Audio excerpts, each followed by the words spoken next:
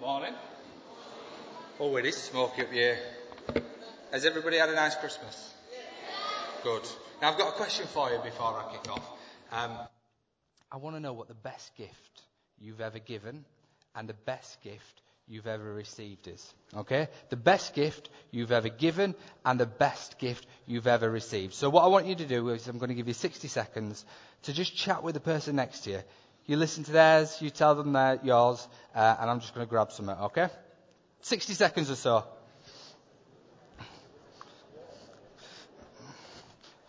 It's the best gift you've ever got. The best gift I ever got was a chopper bike when I was a kid. Oh, wow. That's a good gift. Most memorable. Yeah. That's good. Well. Okay, so hopefully that's given you enough time. I'd like to give a little bit of time for maybe one or two people to shout out, if you feel brave enough, the best gift that you have ever given. So we're going to kick off with that. What's the best gift some people in this room have ever given? Does anyone feel able to shout that out to me? Money? What you've given money, that's the best thing that you've given. All right, love. That's lovely. Love. And it's cheap as well. Anything else? The best gift? What's that? Jesus. Jesus, you've given Jesus to people. That's amazing. Thank you.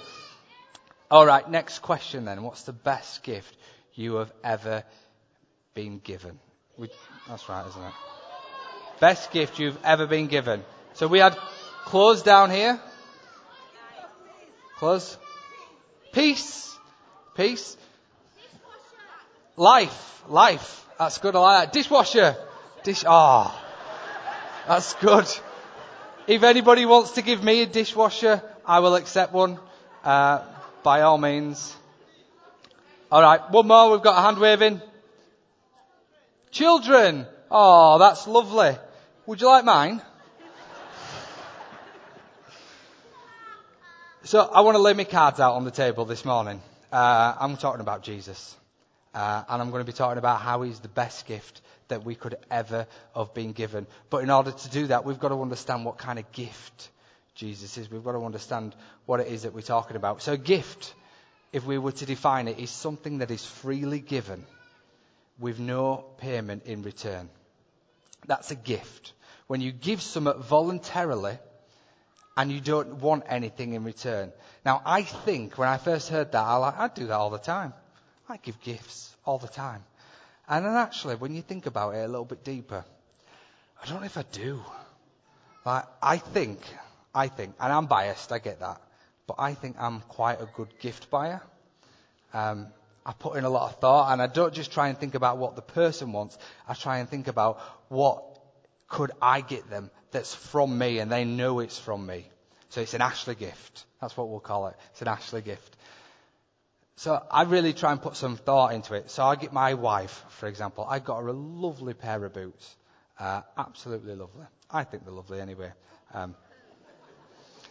I wear trainers, so I'm not sure. They might be horrible. But I put in a lot of thought, a lot of time, and a lot of effort into finding these boots. And I gifted her these boots.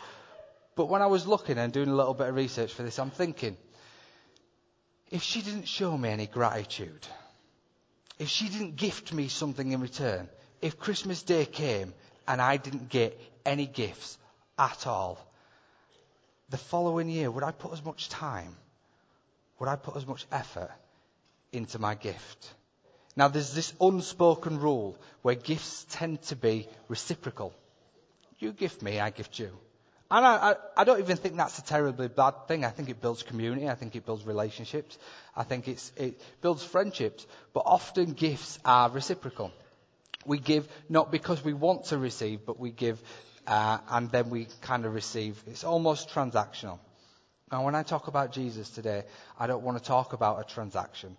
I don't want to talk about him giving us something and us paying for it in some way, because that's not how it works. That's not the gift that we've been given. Now, I studied religion in university, not just Christianity, but I studied lots of world religions and indigenous religions, and they fascinate me. I love them. And you'll often hear that all religions are the same. All religions are similar. And they're not. They have similarities, but they also have huge differences as well. And one of the things for me that is really, really different is how we connect with God. How God connects with us. And it's often done like this. Okay? So this is us on earth. And we often view God as being up there. That's where God is. And what we do is we spend our lives in prayer. And we spend our lives going to the right services. And we spend our lives treating people well. And what we're doing is we're working towards that gift. We're working towards God. And this is not an unusual thing. This is present today. It's been present in history. But for us, it's different. The gift is different. We don't need the ladder. I want to come down because that feels very high. We don't need it because the gift is different. Now today I'm going to hinge what I'm talking about on John 3:16. I love John 3:16. For those of you that don't know it, it is for God so loved the world that he gave his one and only Son, that whoever believes in him shall not perish but have eternal life. I'm going to say that again. If you know it, can you say it with me? For God so loved the world that he gave his one and only Son, that whoever believes in him shall not perish but have eternal life.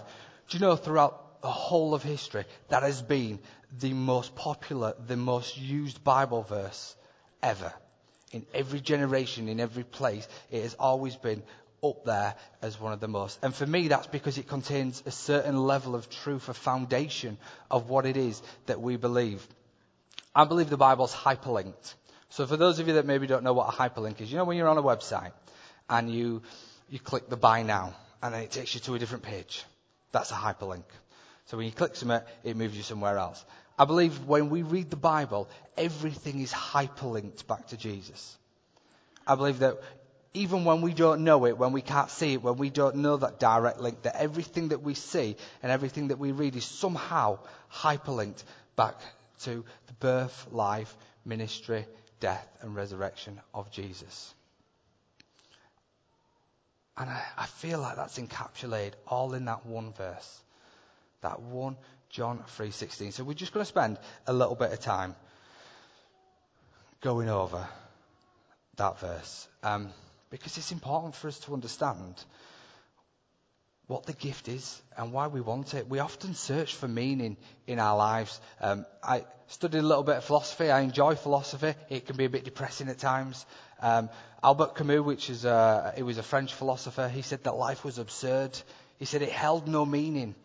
He said that he used the myth of Sisyphus, which is an old Greek myth of a king that thought he was better than the gods, and he was punished to spend his whole life pushing this boulder up a mountain. And that was it. That was life. And Albert Camus said, that's what it is for us. Life has no meaning. It's as boring, it's as pointless as pushing a boulder up a hill. And I'm here today to say, I don't believe that's true. I don't believe that's the case.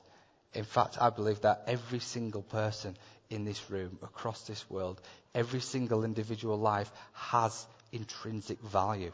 It has meaning because it was created by a God that loves you. So John 3:16. For God so loved the world. So much. Just there. For God so loved the world. Now it might be that this is your first ever time in Bridge Community Church. It might be that you came in for a brew and someone ushered you in and you sat down now and you sat there waiting for the next song so you can sneak out. Trust me, I've done it before.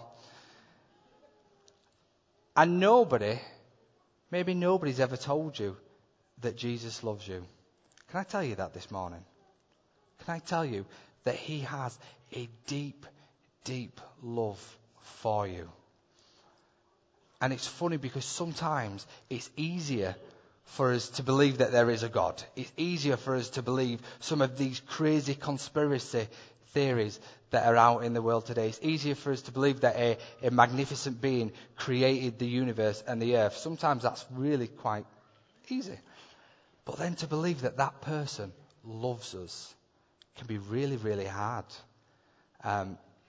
Philosophers in the past have have proposed that because if God is omniscient, and omniscient, all that means is it means God knows everything. Omni, a Latin word for all, iscient, knowledge, I think. Omniscient, God knows everything, and if he knows everything, he sees you. He sees you like nobody else sees you. And what people have said is, actually, that makes me vulnerable. That makes me unclean. That makes me ugly. And why would an ugly God love me? And what they don't understand is they don't understand the grace and the unbounding love that Jesus has for you. And it's hard. It's hard for us to really, really get our head around it, because we understand God sometimes. I have a problem with the word God, because it doesn't explain enough. It doesn't tell us enough of who it is that we are worshipping. It doesn't tell us enough of who we are stepping into. But God is the Father. And he wants us to come to him like children, because he loves us. So God so loved the world. It says in 1 John 3:1, see how great a love the Father has given us, that we would be called children of God, and that this is what we are. We are children of God, whether we accept that or not, whether we like it or not. We are children of God. Neither height nor depth nor anything else in all creation will separate us from the love of God that is in Christ our Lord. Nothing can separate us from that gift of Jesus. Nothing can separate us from the love that Jesus has. It doesn't matter how far away you feel you are from God. It doesn't matter how high up you think that God is. It doesn't matter, because the gift that is Jesus, it closes that gap. And that takes us on to that next bit. He gave his son. For God so loved the world that he gave his one and only son. It says in Isaiah, a child was born, but a son was given. He gave us his son because he loves us. I just want to take a minute just to recognize how different the story of Jesus is from any other hero story. All right, even if we look at some of the oldest literature that we've got, some of the oldest literature like the Iliad, where you've got stories of Hercules and Achilles, strength and beauty and all these things have always been lifted high. They have always been really, really important. From the oldest stories to the newest, some of the newest stories we have at the moment are things like the Avengers and the superhero movies. We've always lifted. And in fact, if I was to write the story, I was thinking about this before. If I want a saviour, if I'm, as a human, thinking of a saviour, and I'm looking at what's been effective over the course of history, I would write a story that was like a star, a burning bright star, shot through the night sky, and it came down and it fell into a volcano, and then the volcano exploded, and this star that was heated above anything else fell into a tornado, and the tornado started to cool it, and then it fell onto a continent of ice, and it melted the ice, and inside the star was this big man with long blonde hair, bright blue eyes, a sword of fire, and a shield of thunder. And he would lift up nations, and he would save them. That's how I might write the story. It's a good job I didn't write the story, isn't it? But the story of Jesus is so different to any other story. It's so out of the normal narrative of what we would understand a saviour story to look like. We cannot view the nativity as being a singular event. It's not just this one thing. The gift isn't the child. The gift is the son. It's not just one thing. Jesus' birth, Jesus' life, his ministry, his death, his resurrection. It was all part of the gift.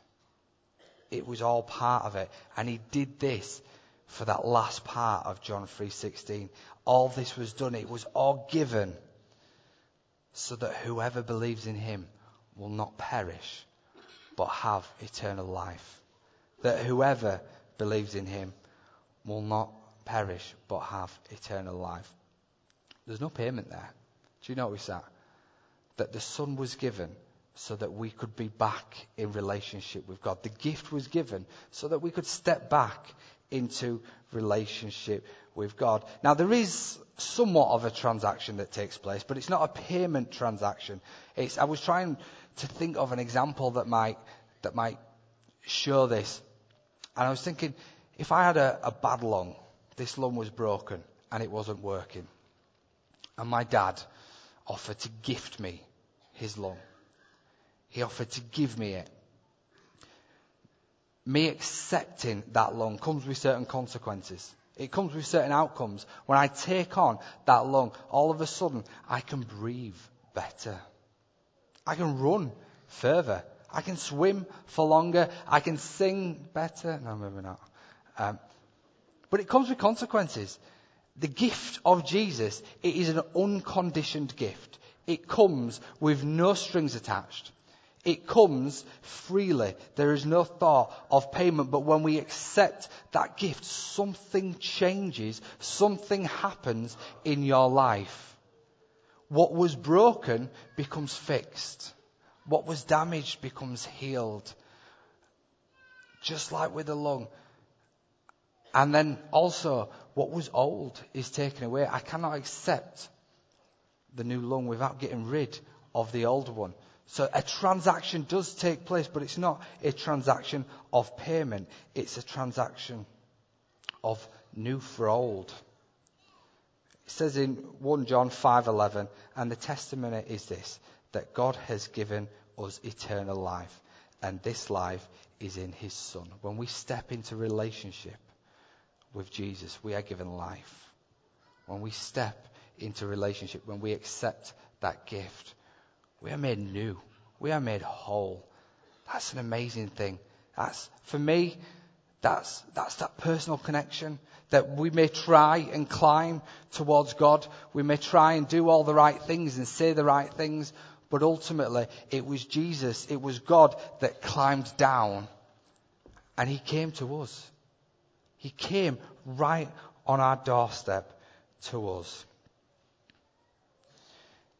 Every good thing given and every perfect gift is from above, coming down from the Father of lights, with whom there is no variation or shifting shadow. I'm a good gift giver. I'm a great gift giver. I give Ashley gifts. Gifts that you like. You know they're from me. And one year I got my grandma, 75, I got her a scented Barbie doll. Yeah. A scented Barbie doll. All right. You ask her any other gift that she got that year. She cannot remember any of them apart from one.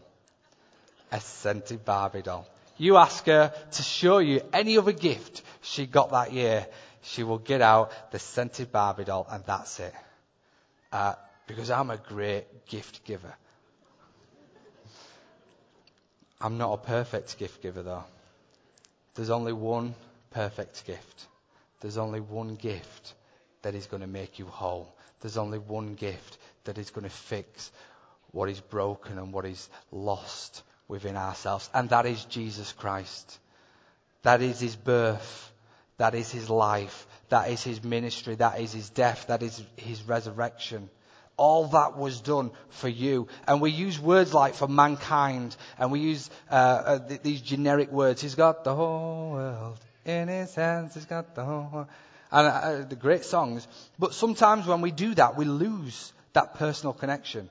When we think about God loving everybody, sometimes we lose that he loves you. You as an individual. He made you. He thinks you're amazing. He came from heaven to earth so that you could be whole, so that he could be back in relationship with you. He did that for you. His gift is so great. His gift is so amazing. And it sits right next to us. Not up there. It sits right here. But you have to accept the gift. That's what it is. It is there. There is a present there waiting for you.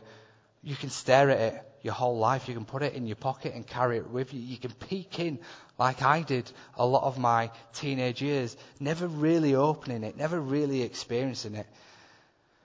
But until you open it, you will never really know the full joy of being in relationship with Jesus Christ. I want to invite the band up. This is the Wildfire Band. We do every third Sunday of the month. We have our wildfire service in here. And really what we're trying to do is we're trying to provide a space where people come and they learn a little bit about Scripture. They learn about Jesus.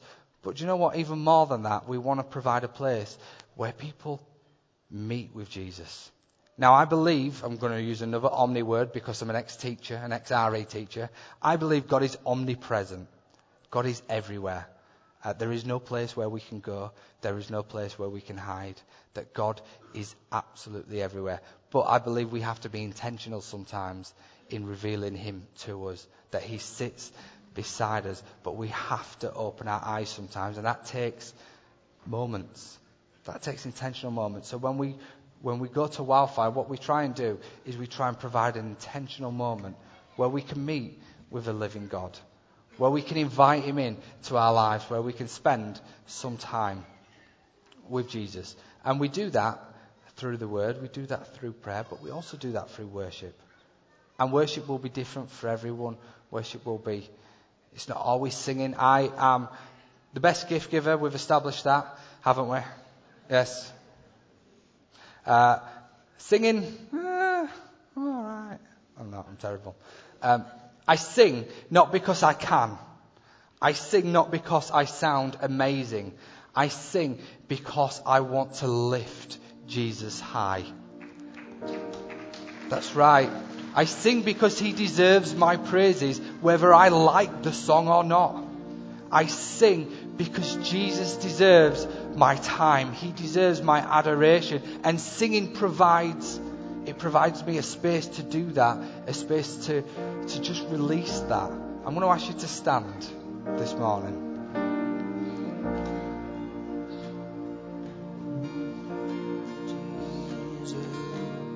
We're going to go into a place of worship. We're going to sing a few songs. You may know these songs. Some of them are new to us as a church, but you may know them from other arenas. But I really want to challenge you this morning to open yourself up to Christ. I really want to challenge you this morning to let him in. Sometimes I can't help but think about the boat. When Jesus is on the boat and the storm comes in and the storm's settling and the disciples, they're feeling in danger. They're feeling like something is about to happen and that their life is at risk. And they run to Jesus and Jesus is asleep.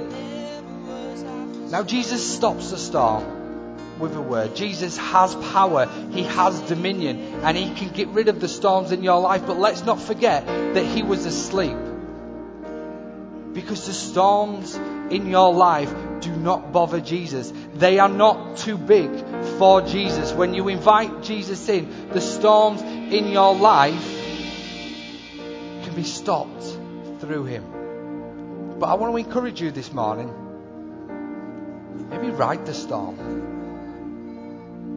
Maybe be confident in Jesus, in the gift that he brings. Maybe stand next to Jesus and know that although the winds may rage and the rain may come down and you may feel like you're taking a little bit of a battery, Jesus is there. Jesus is here in this moment. Jesus is standing next to you and he is waiting to connect with you. He came to connect with you. He died so that he could make you whole again. We're going to sing now. But let's sing for Jesus. Let's lift him high this morning. This morning. Thank you. Are you hurting, bro?